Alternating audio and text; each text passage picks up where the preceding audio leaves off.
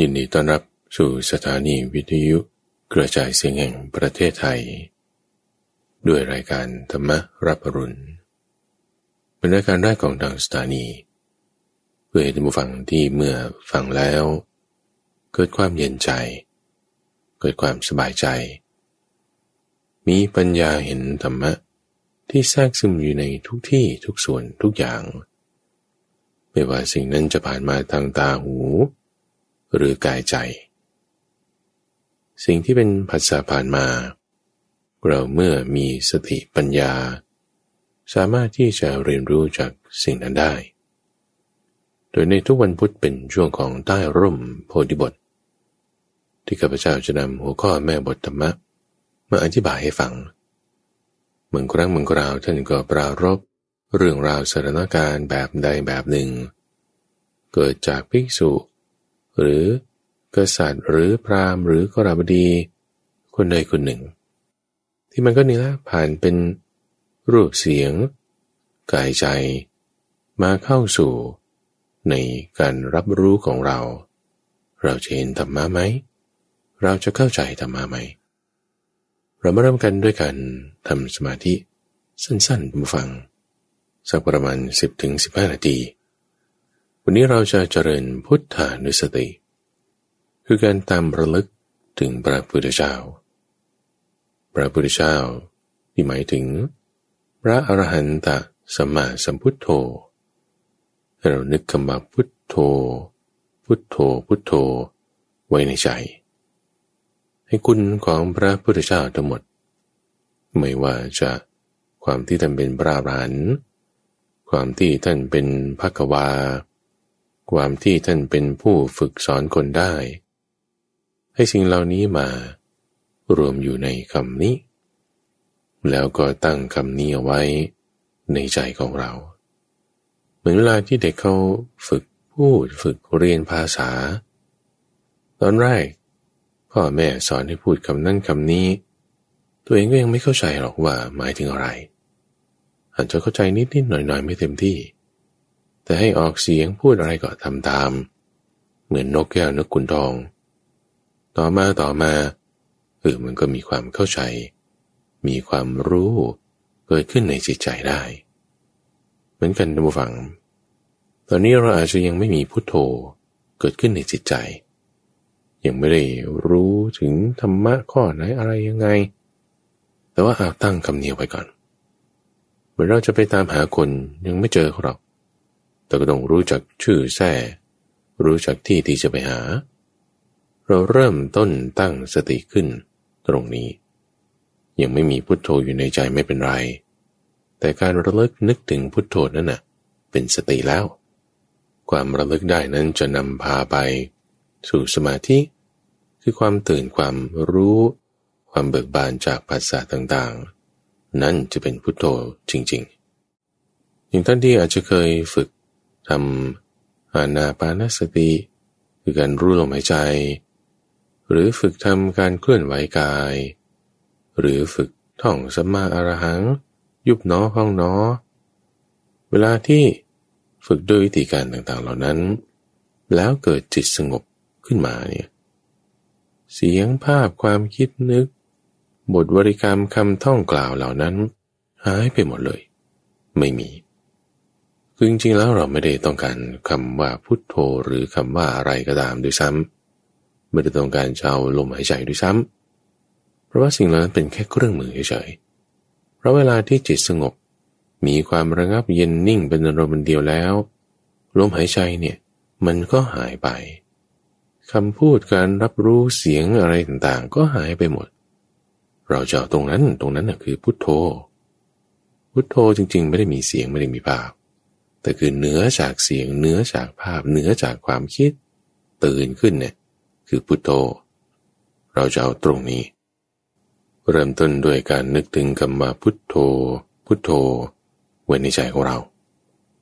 นึกพุทโธไว้แน่นอนว่าในขณะที่เรานึกคำอะไรก็ตามในหัวมันก็จะมีเสียงที่ได้ยินทางหูแทรกผ่านมาได้เสียงที่แทรกผ่านมายังมีหลายเสียงอีกด้วยเดี๋ยวเสียงข้างบ้านเดี๋ยวเสียงรถเดี๋ยวเสียงท้อง เดี๋ยวเสียงในหูโอ้มันมีหลายเสียงนะเนี่ยยังไม่ใช่แค่เสียงยังความคิดอีกเอาไหนคุณคิดพุทโธแต่ในขณะเดียวกันที่คุณคิดพุทโธมันก็มีความคิดอื่นแทรกมาอีกความคิดของเราไม่ได้มีความคิดเดียวก็เหมือนเวลาคุณกินอาหารนั่นแหละรสอาหารที่เขาใส่มามันไม่ได้มีรสเดียวกินคำเดียวอยู่ก็จริงแต่ว่าในคำเดียวนั้นมีหวานก็มีเปรี้ยวก็มีเป็น3 รสก็มีหรือเสียงที่เราได้ยินมันไม่ได้มีเสียงเดียวเสียงคนพูดด้วยคนร้องด้วยเล่นดนตรีด้วยทั้งกีตาร์ทั้งเบสทั้งกลองทั้งเสียงร้องทั้งอิเล็กโทรนมันปนกันหมดเลยนะไอ้ที่ว่ามันปนกันมาหมดเลยเนี่ยคือมันมีหลายอย่างไงแม้แต่ในช่องทางหูคือเสียงมีหลายอย่างไงแม้แต่ในช่องทางใจคือความคิดนึกต่างๆมีหลายอย่างแน่นอนไม่ใช่แค่ความคิดนึกพุทโธอย่างเดียวแต่ในที่นี้เราฝึกสติด้วยการเจริญพุทธานุสติเวลาเราจะระลึกให้สติเกิดขึ้นเอาตรงพุทโธนี้ความระลึกถึงพุทโธนี้ได้นั้นนั่นคือสติแน่นอนเวลาเราได้ยินเสียงเห็นภาพเราไม่ได้จะระลึกถึงมันแต่มันเกิดขึ้นเองเราไม่ได้จะพยายามตามมันไปแต่มันมาเองเสียงเนี่ยนะความคิดเนี่ยนะมันมาของมันเองมันมีเหตุเงื่อนไขปัจจัยมันก็มา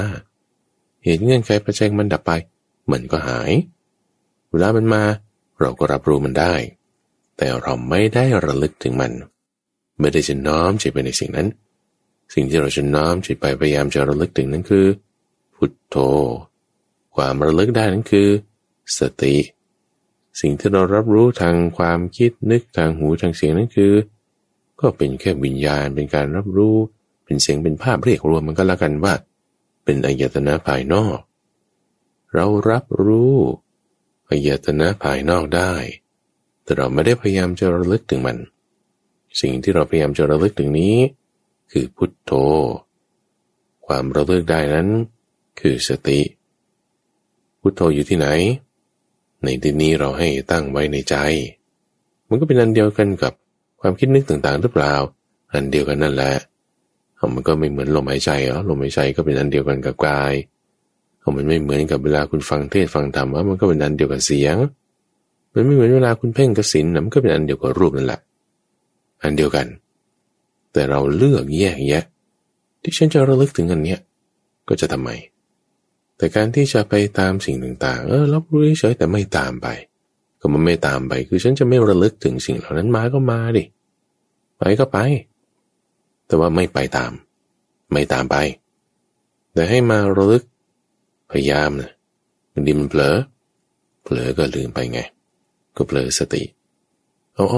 อาจจะต้องนึกถึงพุทโธความระลึกได้นั่นน่ะคือสติจะมาทันที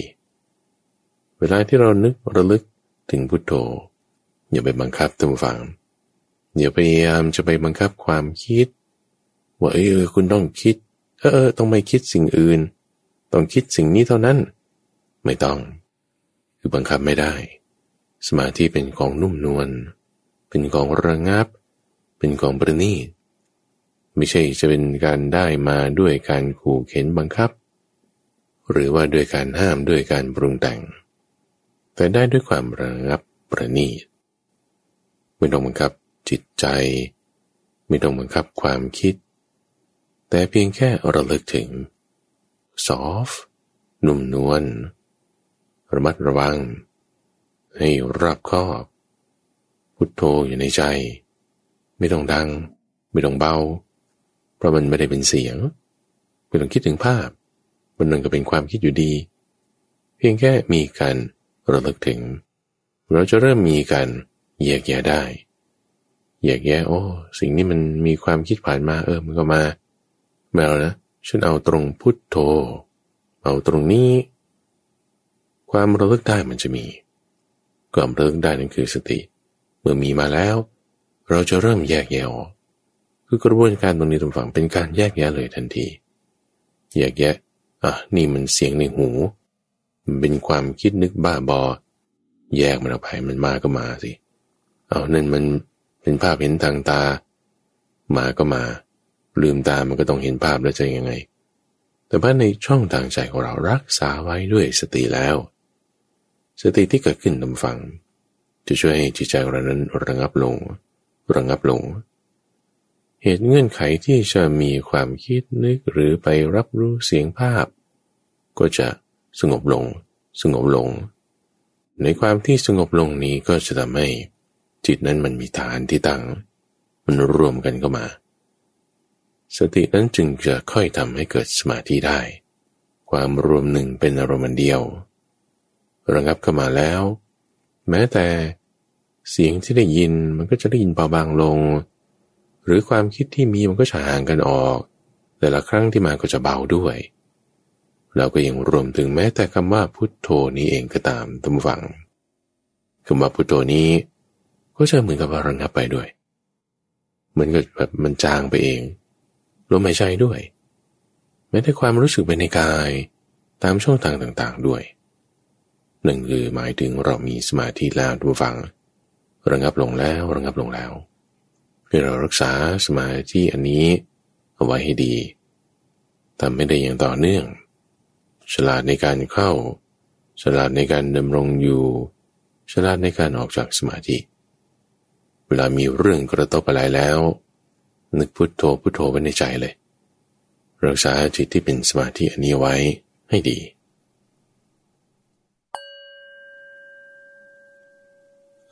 ล่ะท่านผู้ฟังหลังจากที่เราทำจิตให้มีความสงบมาสักครู่หนึ่งก็มาทำความเข้าใจในหัวข้อแม่บทประเด็นของธรรมะ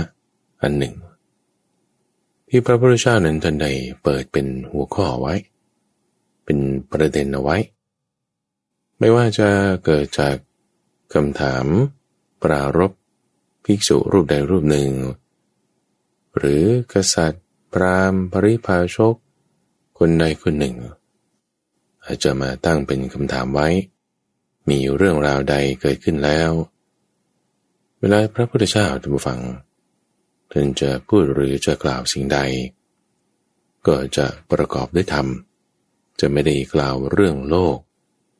ถ้ามีเรื่องราวใดๆในโลกเกิดขึ้นท่านทราบแล้วถ้ามันจะมีหมวดธรรมะประเด็นอันใดที่มันจะให้เกิดความเข้าใจในโลกนั้นได้เป็นความรู้ในทางธรรมะได้ก็จะบัญญัติหัวข้อแม่บทมีการแต่งตั้งเปิดเผยจำแนกแจกแจงอุปมาอุปไมยเปรียบเทียบส่วนเหมือนส่วนต่างไว้การที่ท่านทำอย่างนั้นเพราะว่าเป็นภัคววาคือเป็นผู้ที่สามารถจำแนกแจกทำได้จึงในทุกวันพุธท่านผู้ฟังเรามาพบกันในช่วงของใต้ร่มโพธิบทที่จะนำหัวข้อแม่บทประเด็นเหล่านี้มาพูดคุยเปรียบเทียบแจกแจงออกไปในทุกทิศทางให้มีทั้งความลึกคือลึกซึ้งลงไปให้มีทั้งความกว้างคือกว้างขวางออกไปเพื่อให้เรามีความเข้าใจได้โดยให้มีการทำสมาธิกันสักครู่หนึ่งแล้วก็มาทำความเข้าใจในหัวข้อในวันนี้ก็นำอุปมาเรื่องรถ7 ผลัดท่านผู้ฟังมาทำการแจกแจงกันในวันนี้วันก่อนนั้นเราได้ทำความเข้าใจในเรื่องของประตู11 บานนั่นเป็นเรื่องที่ท่านพระอานนท์ได้แสดงเอาไว้กับกฤหบดีที่มาจากเมืองทัสมะในวันนี้นำเรื่องอุปมารถ7 ผลัด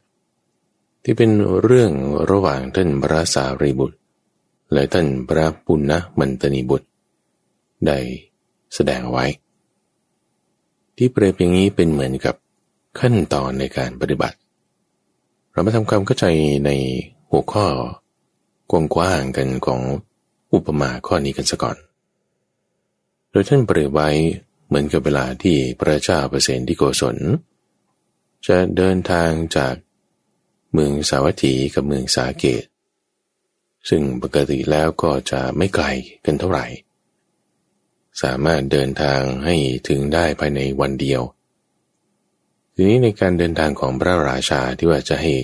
เกิดความรวดเร็วเส้นทางนี้จะเป็นเส้นทางที่เดินทางอยู่เป็นประจำเขาก็จึงมีการ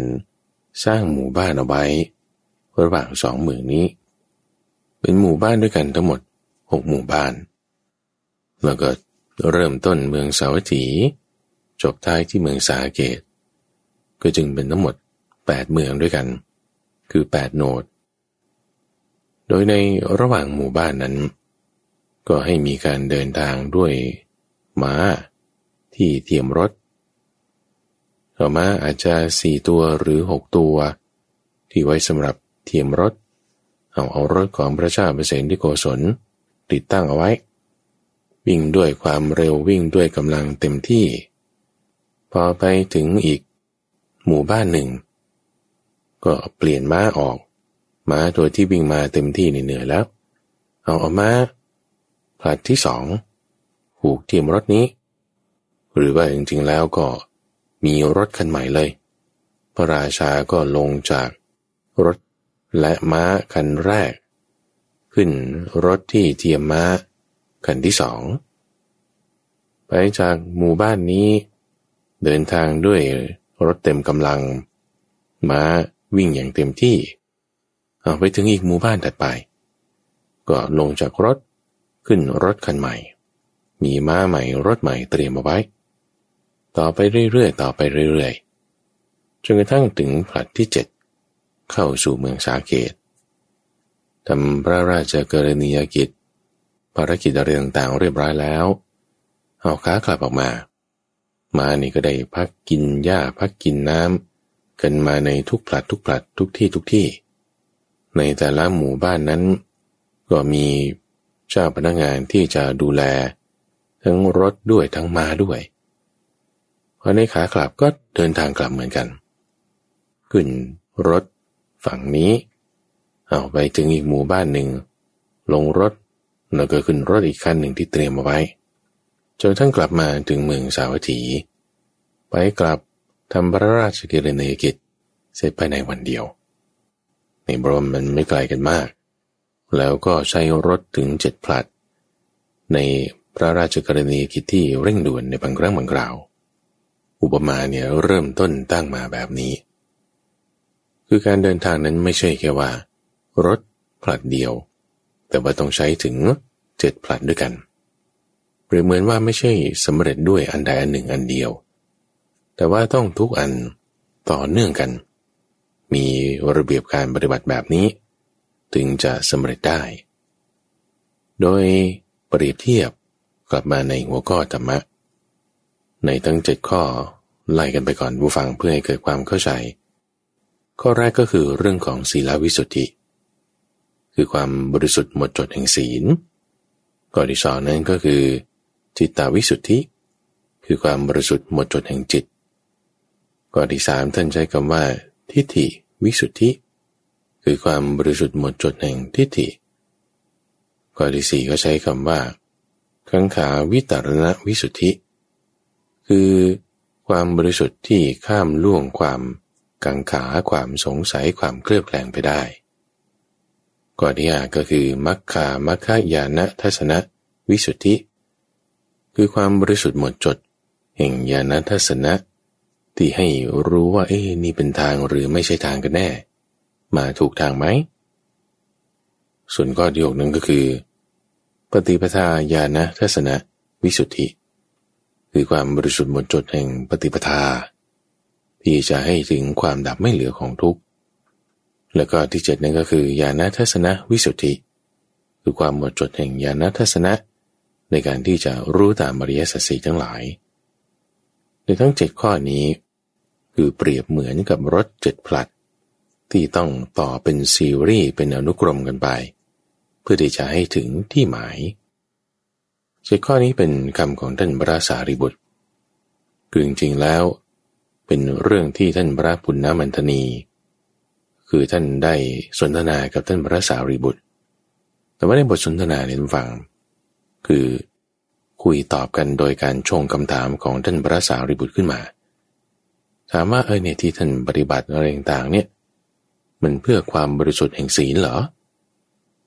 ท่านพระปุณณมันตนีก็บอกไม่ใช่เอาดังนั้นเพื่อความบริสุทธิ์แห่งสมาธิไหมหรือแห่งทิฏฐิไหมหรือแห่งปฏิปทาหรือเปล่าไม่ใช่เอาแล้วเพื่ออะไรกันแน่ก็เพื่ออนุปาทาปรินิพพานคือให้ถึงที่หมายทั้ง7ข้อนี่ยังไม่ใช่ที่หมายนะทุกฟังแต่เป็นเส้นทางเหมือนหมู่บ้านทั้ง6หมู่บ้านเนี่ยมันยังไม่ใช่ที่หมายแต่ที่หมายคือข้ามไปตรงนู้นเลยออกไปจนถึงเมืองสาเกตในขาไปส่วนขากลับเริ่มจากเมืองสาเกตก็ต้องที่หมายคือเมืองสาวัตถีเพราะฉะนั้นญาณทัศนวิสุทธินี่ยังไม่ใช่ที่หมายแต่ที่หมายนี่คืออนุปาทาปรินิพพานจะสังเกตได้ว่าผู้ถามที่ชงคำถามโดยเอาหัวข้อรายละเอียดทั้ง7ข้อนี้ตั้งขึ้นนั่นคือท่านพระสารีบุตรจะว่าเป็นเรื่องที่ท่านพระสารีบุตรคิดก็ได้แล้วก็จะว่าเป็นปฏิภาณในการตอบปัญหาที่ท่านพระปุณณมันตนีตอบก็ได้เอาเรามาทำความเข้าใจในแต่ละข้อกันว่าในรายละเอียดแต่ละหัวข้อเจาะลึกลงไปนั้นมันเป็นยังไงเพราะมันจะมีบางข้อที่ฟังดูเหมือนกันนะแล้วต่างกันหรือจุดไหนอะไรเป็นยังไงเราเริ่มต้นด้วยในข้อที่เรียกว่าศีลวิสุทธิจะสังเกตได้ว่าทั้งหมดนี้จะลงท้ายด้วยคำว่าวิสุทธิคือความบริสุทธิ์หมดจดวิสุทธิก็คือหมดจดแห่งอะไรก็เอาไปประกอบกับคำนั้นในที่นี้ข้อแรกคือศีลวิสุทธิคือความหมดจดแห่งศีลความหมดจดแห่งศีลก็หมายถึงข้อปฏิบัติความเป็นปกติทางกายวาจายังรวมถึงศีลที่เป็นไปเพื่อสมาธิด้วยเช่นการรู้ประมาณในการบริโภคการประกอบอยู่แล้วมันเป็นเครื่องตื่นการสำรวมอินทรีย์เป็นต้นเหล่านี้ก็จัดอยู่ในข้อศีลวิสุทธิในคำว่าวิสุทธิที่มาประกอบกับศีลนั้นคือหมายความว่าทำศีลให้ดีเต็มที่เลยนะดีแล้วก็สมบูรณ์แล้วก็บริสุทธิ์ในตัวเองแล้วทำไมอันนี้มันจะไม่ดียังไงไม่มีปัญหาแต่ว่ามันยังไม่ใช่ที่สุดที่จะไปถึงหมู่บ้านแรกนี่เขาต้องมีการจัดมีการเตรียมหญ้าเตรียมน้ำเอาไว้มีการจัดแจงมีคิวมีเวรยามบางทีพระราชาอาจจะเดินทางมาตอนกลางคืนตอนกลางวันฤดูร้อนฤดูหนาวต้องมีระบบการจัดการทำซึ่งนั่นแหละคือหมายถึงความบริสุทธิ์ในข้อนั้นของหมู่บ้านนั้นของจุดนั้นที่คุณจะต้องทำรายละเอียดของศีลที่ต้องทำให้บริสุทธิ์เช่นคุณอยู่กับเพื่อนกลุ่มนี้คุณทำได้ไหมหรือถ้าเมื่อตกอยู่ในสถานการณ์แบบนี้คุณจะรักษาอย่างไรในบางเรื่องบางประเด็นมีลักษณะที่ล่อแหลมหรือต้องการความยืดหยุ่นเราก็ต้องยืดหยุ่นและเปลี่ยนแปลงตามในกรณีสถานการณ์ต่างๆนั้นได้รักษาให้มีความบริสุทธิ์บริบูรณ์ไม่ด่างไม่พร้อยได้เนี่ยจึงเป็นรายละเอียดของในข้อนี้ซึ่งมันก็มีมากนะทุกฟังเช่นเอาแค่ไม่ต้องเอาถึงของพระเอาของฆราวาสธรรมดาศีล 5เนี่ยศีล 5ในข้อการประพฤติผิดในกามเนี่ยชายุเราอาจจะแบบว่ามีผัวเดียวเมียเดียวในเมถุนธรรมหรือการประพฤติผิดจารีตในกิจกรรมของคนคู่ในที่นี้ท่านก็ยกเรื่องกิจกรรมที่มีน้ำเป็นที่สุดจบแต่ว่าถ้าเราจะให้บริสุทธิ์จริงๆนี่นะแม้แต่การโทรไปพูดคุยในหญิงหรือชายที่ไม่ใช่สามีหรือภรรยาของตนแล้วก็คุยแบบไหนล่ะแต่คุยธุระทั่วไปมันก็โอเค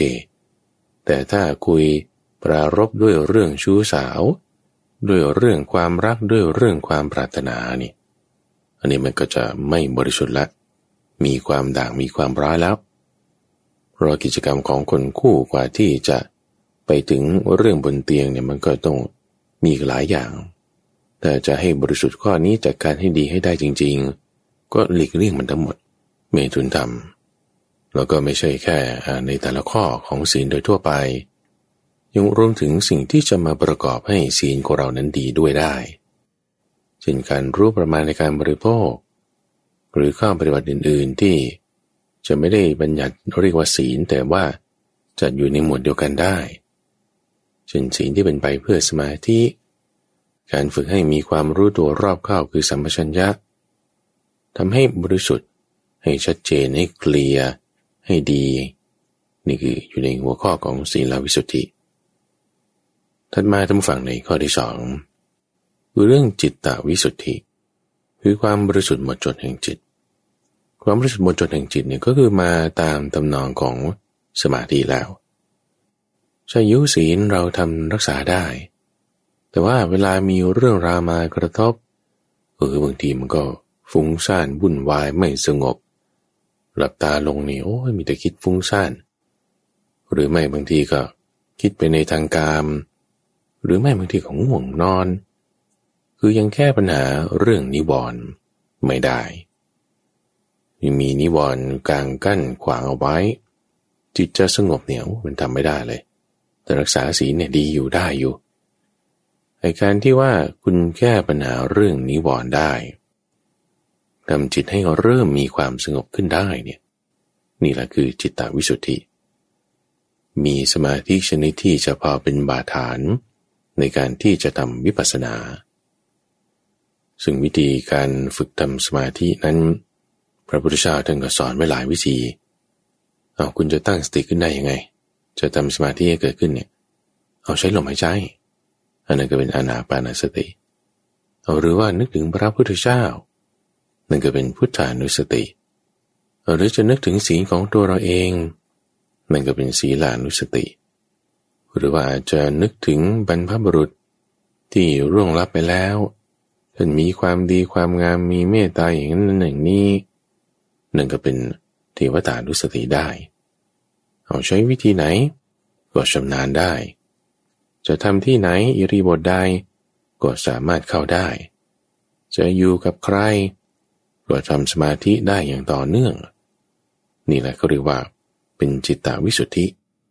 มีความชำนาญทั้งในการเข้าทั้งในการดำรงอยู่ทั้งในการออกสามารถกำจัดนิวรณ์ได้ละได้ในตรงจุดที่ว่าทำสมาธิได้ให้จิตเนี่ยไม่ได้มีความคิดไปในทางกามไม่ได้มีความคิดไปในทางพยาบาทไม่ได้มีความคิดไปในทางเบียดเบียนจิตตวิเวกก็คือจิตตวิสุทธินั่นเองทีนี้พอพูดมาถึงสองข้อแล้วก็ต้องทำความเข้าใจเปรียบเทียบกันท่านผู้ฟังว่าในทั้งสองข้อเนี่ยถ้าสมมติว่าเราบอกว่าอันนี้ดีแล้วพอแล้วมันก็ดีของมันใช่ไหมศีลดีแน่นอนการกำจัดนิวรณ์ได้ทำจิตให้เป็นอารมณ์เดียวไม่ได้มีความคิดไปในทางการปฏิบัติเบียดเบียนอันนี้ดีแน่นอนดีแน่นอนแต่อย่าเพิ่งหมายเอาว่าอันเนี้ยคือที่สุดแห่งพรหมจรรย์จุดนี้ทำให้ข้าพเจ้านึกถึงเรื่องราวที่อุปมาเปรียบด้วยแก่นไม้ว่าถ้าเราหลงว่าใบเนี่ยเป็นแก่นนะ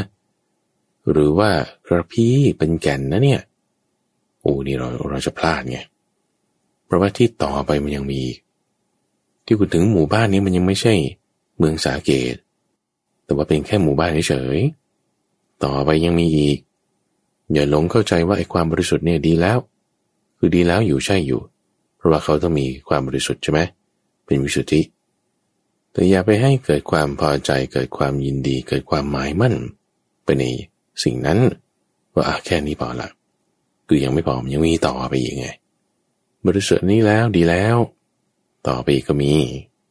อย่าไปหลงเอากระพี้ไม้หรือเปลือกไม้ว่าเป็นแก่นไม้แต่ต้องประกอบกัน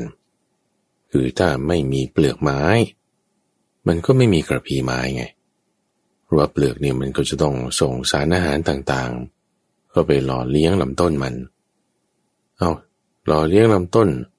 ก็ให้เกิดเป็นกระพี้พอกระพี้มันอัดแน่นเข้ามันก็เกิดเป็นแก่นตรงกลางถ้าไม่มีกระพี้ไม้แก่นไม้มันก็ไม่มีแก่นไม้ก็ต้องอาศัยกระพี้ไม้คุณจะมีจิตตวิสุทธิได้ถ้าไม่มีศีลมาก่อน เวลาหลับตาลงนี่มันจะมีความร้อนใจมีความกังวลใจเกิดขึ้นเลยทีเดียวก็ต้องมีศีลวิสุทธิมาก่อนถึงจะมีจิตตวิสุทธิได้คุณจะมาถึงหมู่บ้านที่3ได้คุณก็ต้องผ่านหมู่บ้านที่2มาก่อนจะผ่านหมู่บ้านที่2มาได้ก็ต้องออกมาจากเมืองสาวัตถีนี่แหละมาก่อนถึงจะมาถึงหมู่บ้านที่2ต่อมาหมู่บ้านที่3ไปต่อได้พอพูดมาถึง2ข้อจึงจะสามารถให้เห็นความเชื่อมโยงความต่อเนื่องที่มันต้องอาศัยกันดีข้อเดียวดีคนเดียวไม่ได้ดีข้อเดียวดีคนเดียวแล้วก็ต้องต่อมาอีกเราก็ไม่ใช่ว่าที่ต่อมาแล้วอันเก่าเลยก็กลายเป็นไม่ดีไม่ใช่ก็ต้องรักษาต่อเพราะการเดินทางถ้าขากลับมันยังต้องมีอยู่ก็ต้องต่อกันต่อไปอีกก็ต้องรักษาให้ดีไม่ทิ้งของเดิมคือไม่ใช่ว่าพอได้จิตตวิสุทธิแล้วเอางั้นก็ศีลฉันไม่ต้องรักษาแล้วก็จะเปรียบเหมือนกับว่าคุณขึ้นรถมาหมู่บ้านที่3แล้วมาแล้วก็รถที่อยู่หมู่บ้านที่2เนี่ยก็ไม่ต้องให้กินหญ้าไม่ต้องให้กินน้ำไม่ต้องทำความสะอาดอะไรมันไม่ได้ไงและทิ้งอย่างนั้นมันก็ไม่บริสุทธิ์แล้วก็ต้องรักษาไว้ให้ดีนี่คือ2ข้อแรกแต่มาในข้อที่3ตัวฝั่งตรงนี้ต้องอาศัยการแยกแยะการกำหนดที่ดีพอสมควรจากจุดนี้ไปนั่นคือทิฏฐิวิสุทธิทิฏฐิวิสุทธิหมายถึงความบริสุทธิ์หมดจดแห่งทิฏฐิคือพอมีสมาธิแล้วเนี่ยนะความเข้าใจว่าโอ้ยสมาธินี่ดีมากเลยเป็นสิ่งเที่ยงแท้แน่นอนนั้นระวังเพราะว่าถ้าเราเข้าใจว่าไอ้สมาธิเนี่ยมันเที่ยงมันดีแล้วก็มียินดียึดถือในสิ่งนั้นคือยังไม่บริสุทธิ์หมดจดในข้อทิฏฐิแต่มีสมาธิแล้วจิตเป็นอารมณ์เดียวเนี่ยต้องเข้าใจด้วยว่าเวทนาต่างๆที่เกิดขึ้นนี่นะมันไม่เที่ยงนะคือความเข้าใจนี้ต้องมีมาก่อนยังละไม่ได้ไม่เป็นไรเพราะว่าปัญญามันยังไม่เต็มแต่เอาแค่ว่าความเข้าใจให้ถูกต้องก่อนว่าอะไรที่มันเที่ยงเนี่ยมันไม่มีดูสิเมื่อก่อนไม่มีสมาธิจิตยังไม่บริสุทธิ์จิตยังคิดนึกบ้าบอนั่นนี่พอความคิดนึกบ้าบอนั่นนี่ระงับไปจิตเป็นอารมณ์เดียวขึ้นมาเกิดขึ้นละเป็นสมาธิละก็เมื่อก่อนไม่มีเดี๋ยวนี้มีมาคือมันไม่เที่ยงเดี๋ยวบางทีไอ้ที่มีมาบางครั้งมันก็ดับไปนี่ให้เห็นข้อนี้คือทิฏฐิวิสุทธิเข้าใจสถานการณ์ตามความมันเป็นแต่จริงละไม่ได้นะเพราะมันยังไม่ถึงมันผลัดหน้าแต่ผลัดเนี้ยข้อที่3เนี่ยคือต้องเข้าใจให้ถูกว่ามีความบริสุทธิ์หมดจดแห่งทิฏฐิก็ยังมีอะไรที่มันเที่ยงไม่มีสิ่งที่มีการเกิดนั่นคือไม่เที่ยงไม่ควรจะยึดถือว่าเป็นตัวเราของเราแต่อาจจะยังละความยึดถือไม่ได้ในข้อทิฏฐิวิสุทธิดูยังไงว่าบริสุทธิ์แล้วก็ดูตรงที่ว่าสามารถละสักกายทิฏฐิได้หรือไม่สักกายทิฏฐินั้นเป็นหนึ่งในสังโยชน์คือเครื่องร้อยรัดเป็นข้อแรกในบรรดาเครื่องร้อยรัดทั้ง10ข้อเลยว่าถ้าเรายังมีความเข้าใจว่าสิ่งที่มันเที่ยงแท้เนี่ยมันมีนั่นก็คือยังมีสักกายทิฏฐิวิสุทธิยังไม่ปรากฏยังไม่ถึงความหมดจดบริสุทธิ์แต่ถ้าเราเข้าใจว่าอะไรที่เที่ยงแท้มันไม่มีนะความเข้าใจเนี้ยคุณสามารถละสักกายทิฏฐิได้ในขณะที่มีความเข้าใจนี้อยู่ทีนี้ต้องรักษาไว้ให้มันบริสุทธิ์หมดจดไม่มีความกลับกำเริบก็จะทำให้เกิดทิฏฐิวิสุทธิคือเกี่ยวข้องกันกับสักกายทิฏฐิในสังโยชน์เพราะฉะนั้นในข้อนี้ถ้าเราจะเชื่อมกลับมาที่อริยสัจสี่ท่านผู้ฟังก็จะต้องเป็นความเข้าใจในสัจจะข้อแรกละสัจจะข้อแรกที่ว่าเป็นญาณข้อแรกสัจจะข้อแรกหมายถึงญาณในข้อแรกที่ว่ามีอริยสัจสี่ทุกข์นะมีนะเหตุเกิดทุกข์มีนะ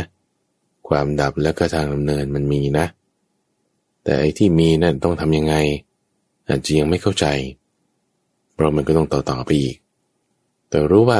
มันเกิดอะไรขึ้นเนี่ยมันไม่ใช่ว่าไม่มีเหตุไม่มีปัจจัยหรือว่าที่เกิดขึ้นแล้วมันจะเมื่อเหตุปัจจัยเปลี่ยนแปลงไปมันจะอยู่คงทน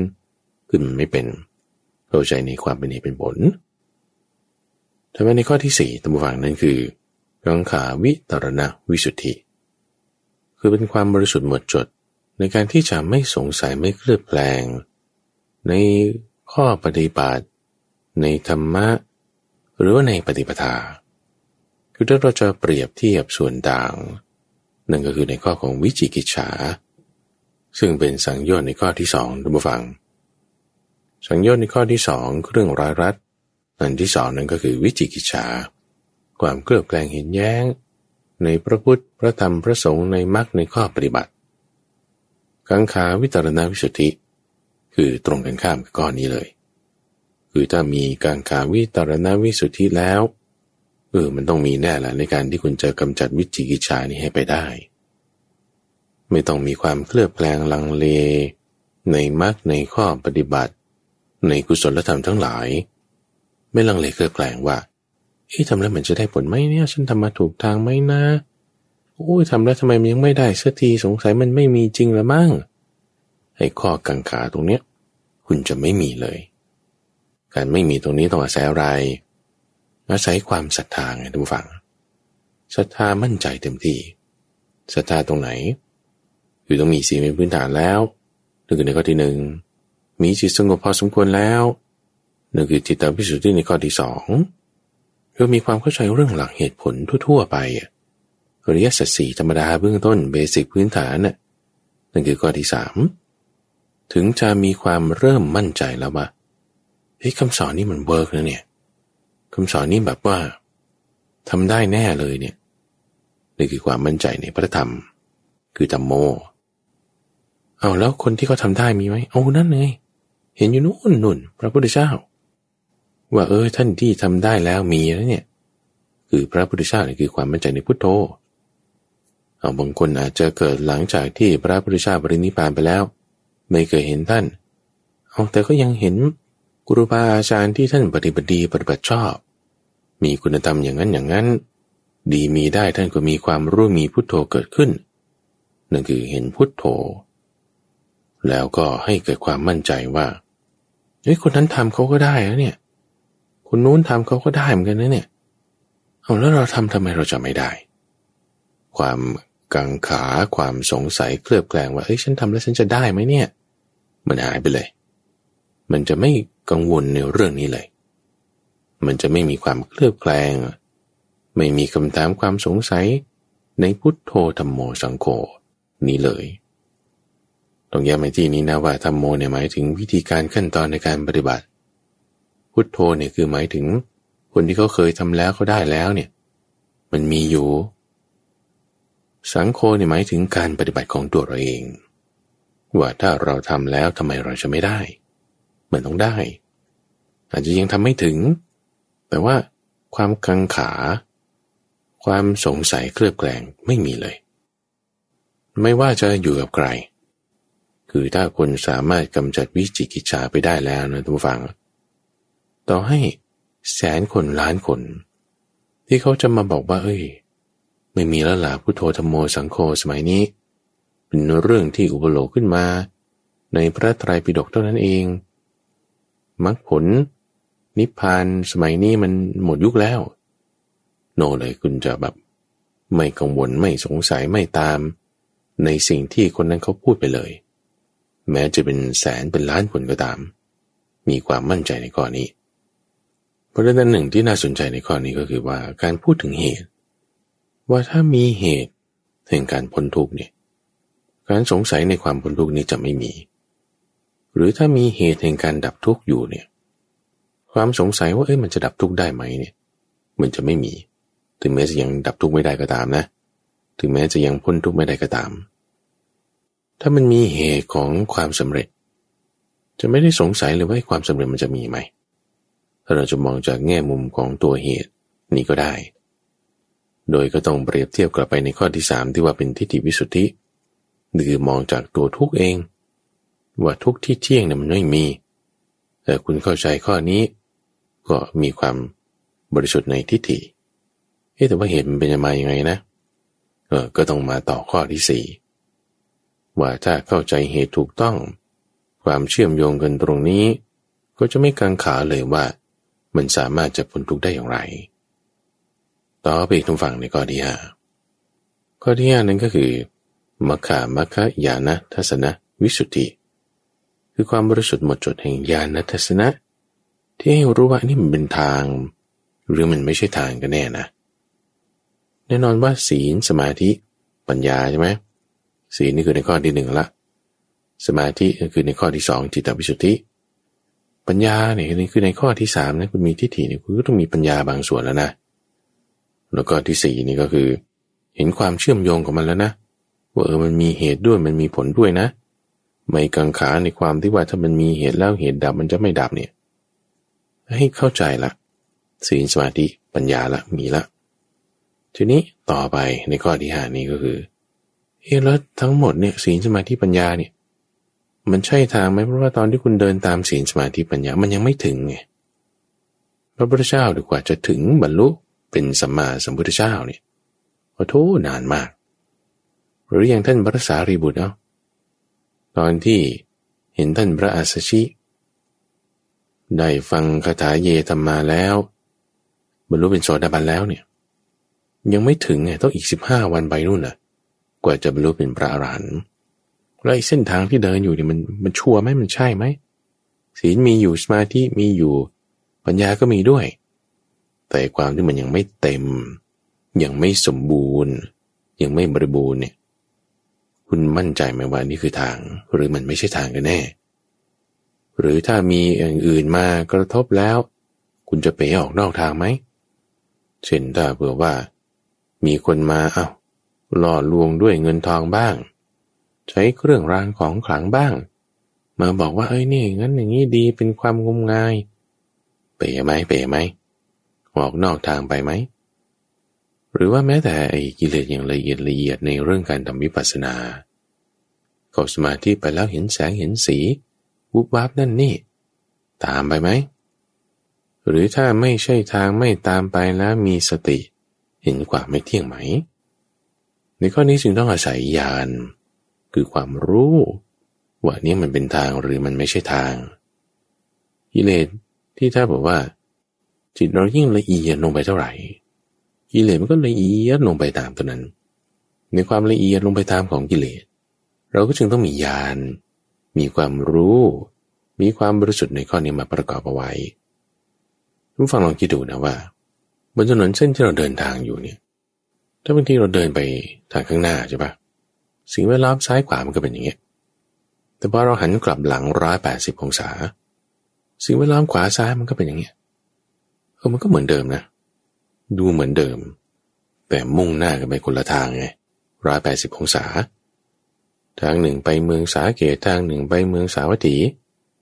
มันก็ทางเดียวกันนั่นแหละไม่ใช่แต่มันหันคนละทิศคุณจะไปทิศไหนล่ะตอนเนี้ยต้องรู้ให้มันถูกทางคำว่าทางเนี่ยหมายถึง direction ด้วยหมายถึงทิศทางด้วยทิศไปถูกไหมในทางนี้เส้นนี้ทางนี้หันคนละทิศคือคนละที่เลยนะยิ่งถ้าแบบตกไกลเลยนี่คือคนละทางเลยคนละทางนี่เราผ่านมาแล้วว่ามันไม่ใช่ศีลสมาธิปัญญาเนี่ยเราไม่เอาแต่ว่าแม้แต่เป็นศีลสมาธิปัญญาถูกทางไหมก็ติดในเส้นทางนี้ไหมเพราะว่าแพท่านผู้ฟังไม่ใช่ฝั่งเราบอกว่าเราจะขึ้นแพไปฝั่งโน้นแต่พอไปถึงฝั่งโน้นแล้วบอกแพนี่ดีมากๆเลยเอาแบกแพขึ้นไปด้วยไม่มีใครก็ทำกัน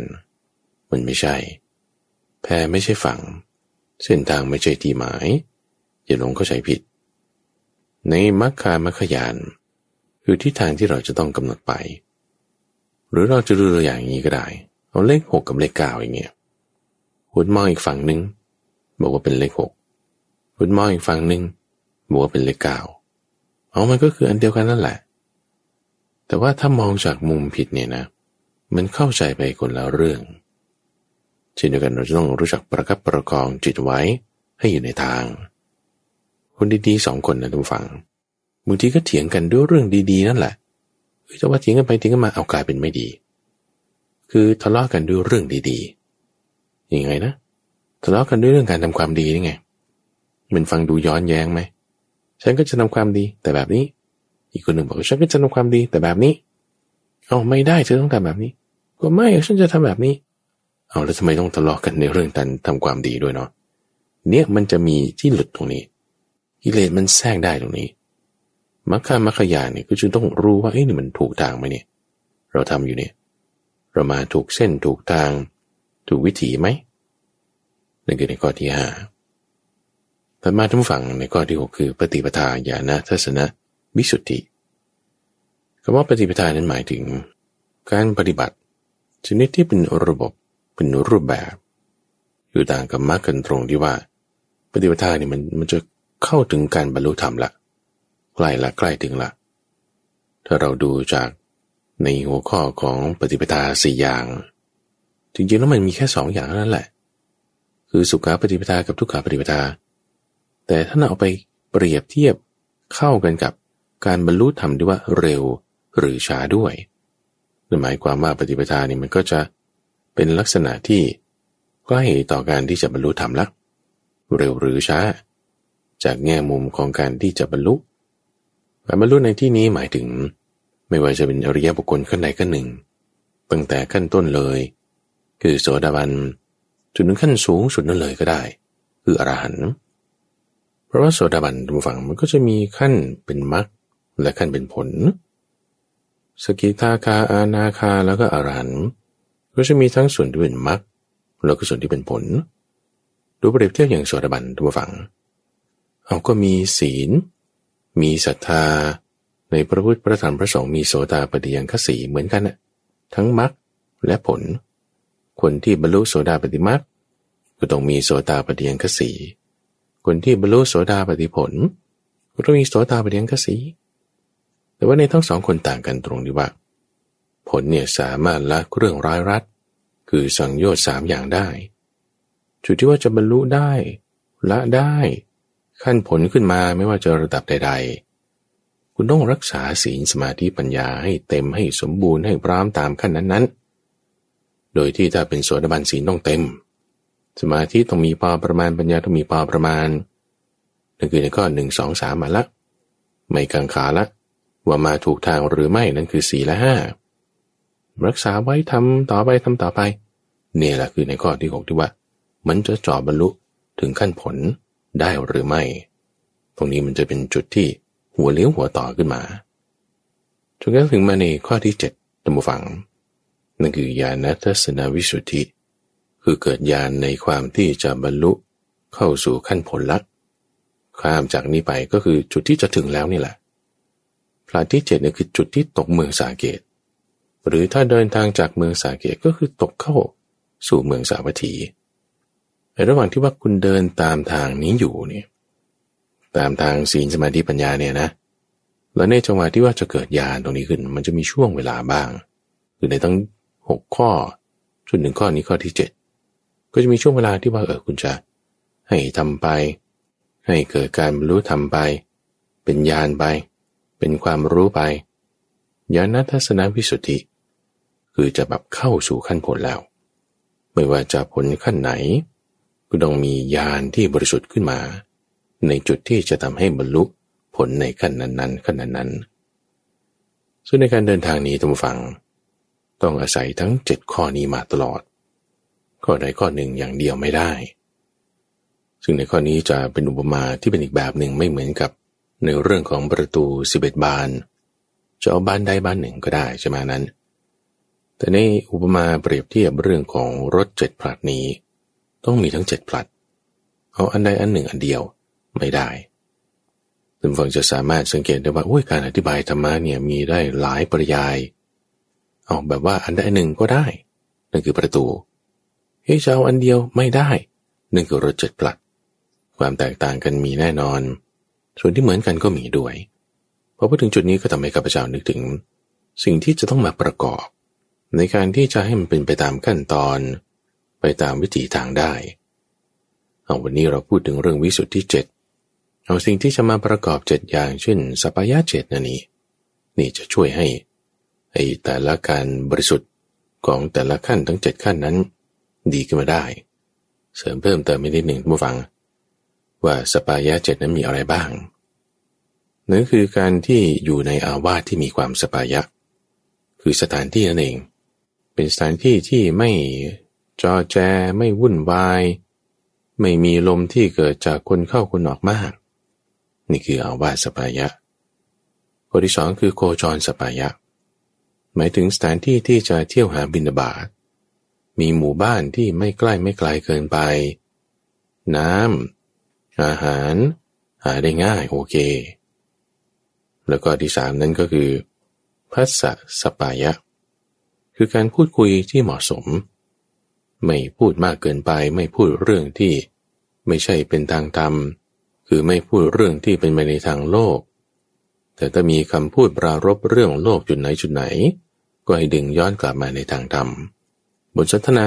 มีส่วนสำคัญว่าคุยเรื่องอะไรกันสัปปายะในข้อที่สี่นั่นคือบุคคลสัปปายะเป็นบุคคลที่จะประพฤติถูกเหมาะสมกันเป็นบุคคลที่เราพบเจอกันแล้วท่านมีความรู้ความสามารถในการที่จะแก้ปัญหาตอบปัญหาหรือแสดงธรรมให้ฟังได้อย่างไรนี่เป็นบุคคลสัปปายะข้อที่ห้าสัปปายะก็คือโภชนะสัปปายะอาหารนั้นมีความเหมาะสมหรือไม่อาหารนั้นถูกธาตุหรือไม่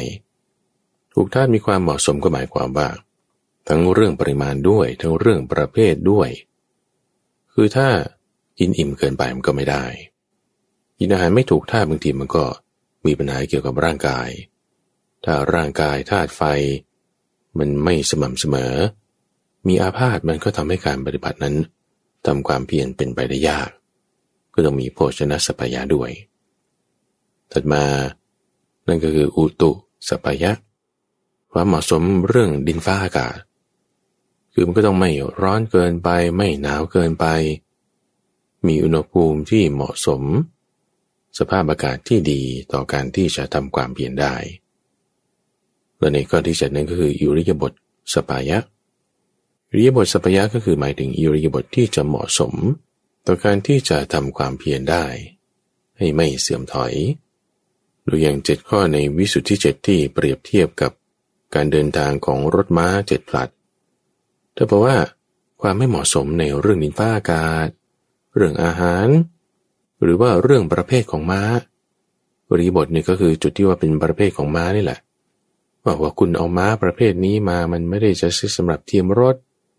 ม้านี้ไว้สำหรับทำการเกษตรก็ต้องมาฝึกให้มันเหมาะกับการที่จะเทียมรถได้เช่นเดียวกันว่าเรื่องอากาศมีผลต่อการทำความเพียรหรืออิริยาบถเช่นบางคนถนัดการนั่งหรือถนัดการเดินหรือว่าต้องเดินสลับนั่งก็จะต้องมีผลต่อการปฏิบัติในความที่แตกต่างกันไปด้วยซึ่งในสัปปายะนั้นแต่ละคนก็จะมีความแตกต่างกันผู้ฟังมีความแตกต่างกันก็อาศัยการปรับการจูน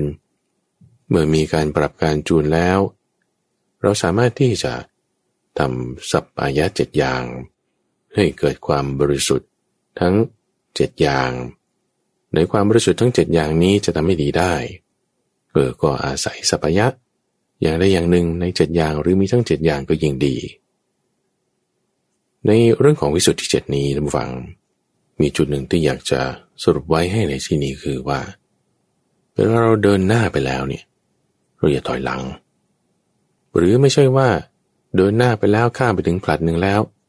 เลยคนที่ดูแลอยู่ในผลัดก่อนเนี่ยไม่ได้ดูแลรักษาไม่ได้ไม่ใช่ว่าพอได้จิตตวิสุทธิแล้วจะทิ้งศีลหรือได้มัคคามัคคายานทัศนวิสุทธิแล้วจะทิ้งเรื่องทิฏฐิมันต้องรักษาไว้ให้ดีตลอดในข้อนี้ก็หมายความว่าถ้าคุณทำดีแล้วได้เนี่ยไอ้พลังเอฟฟอร์ตกำลังที่เราจะต้องใส่ลงไปเพื่อรักษามันไว้มันไม่ได้มากเรามีระบบการเตรียมตัวทำได้อย่างดีแล้วสืบเนื่องต่อไปรักษาต่อไปเนี่ยมันง่ายกว่ามันสามารถรักษาได้ไม่ให้สิ่งนั้นมันเสื่อมถอยถูกกำจัดออกไปในวิสุทธิ7นี้ก็ฝากไว้ท่านฟังเป็นเรื่องราวที่ท่านพระปุณณมันตนีบุตรกับท่านพระมหาสารีบุตรได้พูดคุยสนทนาธรรมะกันเราศึกษาทำความเข้าใจแล้วก็จะทำให้เกิดการบรรลุธรรมมีจิตที่สงบเย็นลงไป การเกิดมาของเราในชาตินี้จะมีกำไรแน่นอนในช่วงของใต้ร่มโพธิบทนั้นจะมาพบกับท่านผู้ฟังเป็นประจำในทุกวันพุธตั้งแต่เวลา 5:00 ถึง 6:00 น.ทั้งสถานีวิทยุกระจายเสียงแห่งประเทศไทย